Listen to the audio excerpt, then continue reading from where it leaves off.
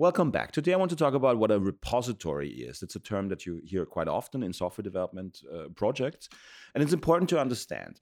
And we start by talking about something that you might have already experienced when you're working on a computer. You're saving files. Like you're working on, I don't know, a document, maybe a letter that you're writing, or a book, or some report, or some college exercise, whatever it is. um, you write in your Microsoft Word or whatever your word processing tool of choice is, and you save a file, right? And you keep saving over that file. That means the last version, the updated version, uh, on the disk, on your computer, on your hard disk, or on a cloud network drive, is always, well, the last version that you saved. So you begin by, I don't know, typing the first paragraph, typing the second paragraph, and then you save. And well, the version then that's being saved is the status. It has the contents of, well, at the time where you saved the file, right? So when I'm writing a third paragraph and I didn't really save, and my program crashes for some reason, let's assume hypothetically that Word crashes sometimes. Of course, it doesn't, but if it did, and you didn't save, then, at least in a simplified situation like that, well, you lose the work that you've been working on after the last time you saved. So you would only be able to recover the first and the second paragraph, because when you were working on the third paragraph, let's assume that you didn't save. Okay. So what's the solution there? Well, have some kind of auto save, right? Save quite often, and yeah, save frequently. So let's continue our assumption there, our story, and say, well, we're gonna save more often, okay?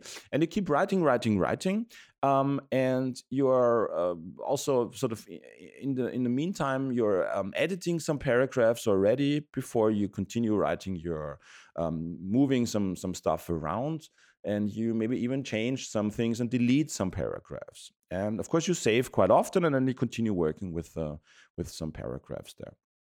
But let's say you delete something by mistake. You delete a paragraph that you were pretty proud of, and that you deleted it, but you didn't really think about too much of it.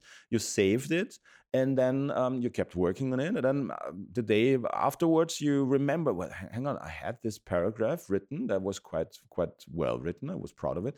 Where is it? Where is it? I can't find it in my file. And you remember that you deleted it, and then you saved it, right? So it's gone. You were saving quite often, frequently, but you were overwriting the current version of the document that you're saving with, well, the most recent one. And the most recent one didn't have the paragraph that you deleted yesterday. So yeah, it's gone. You have to remember what you've been writing there in this paragraph, and try to yeah, get it out of your head again, to be able to recreate what you've been written there. So what's the solution there? Well, you could save it under a different file name, right? Every day you could say, I'm gonna save as file my document underscore current date, okay? And tomorrow I'm gonna do the same, my document underscore next day's date. So I keep getting more and more files, and I'm able to recover and trace back the steps, what I was working on at which point in time, right?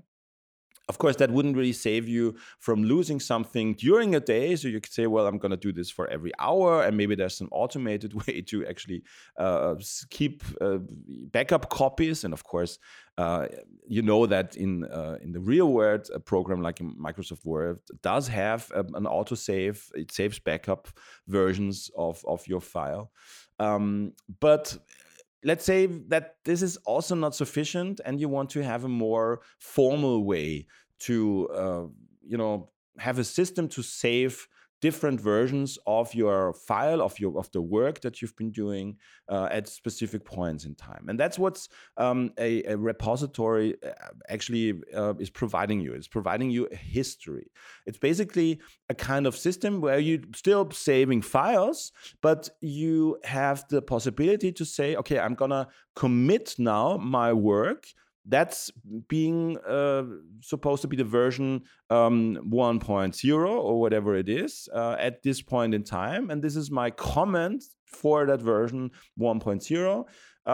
And instead of saving locally to my own computer and trying to make sense of lots of different file names and underscore today, underscore tomorrow, underscore last March or whatever file names, and try to find my way through that, let's have a centralized system, or at least some sort of system, whether it's centralized or not, where we are sort of getting everything together. We collect all the changes, but not also just for my file, but also for files from other people in my team. And we are able to track what we have done. We are able to have sort of that backup copies and that being able to get back in time and see what we've been doing like 1 year ago, even when we are committing, when we are saving that specific version in time, we are then able to retrieve that specific version. So backup and having a history of all the files available is one of the most important parts of a repository system, meaning I create a new file and then regularly I commit my changes to that file. What it also means is that I can get other people's changes to their files, and maybe other people can work on my file as well and change it there without really getting everything mixed up. Okay, so we're talking about a system to distribute our work. Distributed development means I don't have my file Tom.java or whatever my programming language is, and then Martin there across my desk is working on his file Martin.java, and I'm supposed to be working only in my file, and he's supposed to be working only on his file. No, that's not what professional software development is about. We're going to have thousands of files in a big project, and we need a system to track the changes, track who's been changing what in that files, and having a way not to overwrite each other's changes, and having a way to identify when we are about to be overwriting, and then having a way to merge changes from different people together so that we know that we have sort of a cleared and safe version that we are saving there. Okay, so merging different changes is also a big one, a big thing that is an advantage of using a repository system. And lastly, you might have the possibility to, and lastly, you might want to have the possibility to start over and try something out, change something, see if it's working, and if it's working, then you want to sort of make your experiment, that the thing that you've been working on, the changes that you've been doing, make them official and provide them to everybody else. But in the meantime, you don't want to keep people from working on their stuff. So we're talking about different branches of development. And that's a concept that's easier to explain on a piece of paper, on a whiteboard, rather than with me in a podcast. But think about like a train system where you started the train and the railroad and in one specific piece, and then you've got branches off where you can basically decide which way your train is going, meaning in which version of that whole system of the files you're working on, and then the branches can merge together again, and you have different versions, sort of different universes or different timelines for the science fiction freaks like myself. You've got different versions of that file system there, of all the files that make up your software project, and you can switch between them, and you can move changes from one version to the other. And when we're talking about versions, I'm quite sure that you've seen this experience this yourself in the App Store or in the Google Play Store when you're downloading an app. The app doesn't stay the same. It gets updated, and usually you've got some changes written in the App Store on the App Store page, meaning, okay, now this version 2.2.0 has the following bug fixes and changes, and blah blah blah blah blah.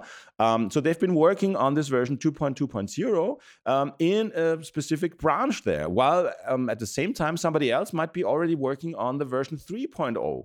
And preparing that. While another person might be still doing bug fixes on the version 2.1, right? So with branches in a repository, you have the possibility to work on several universes, several time frames, several versions of your projects at the same time. Again, all without getting mixed up, without having to manually rename files and copy stuff from one place to the next. It's really an organized and systematized way to work with files, with lots of different files that are being distributed across several people, and even distributed across several versions of the software product. And this is all the things that a repository gives us when we're working with it in a software project.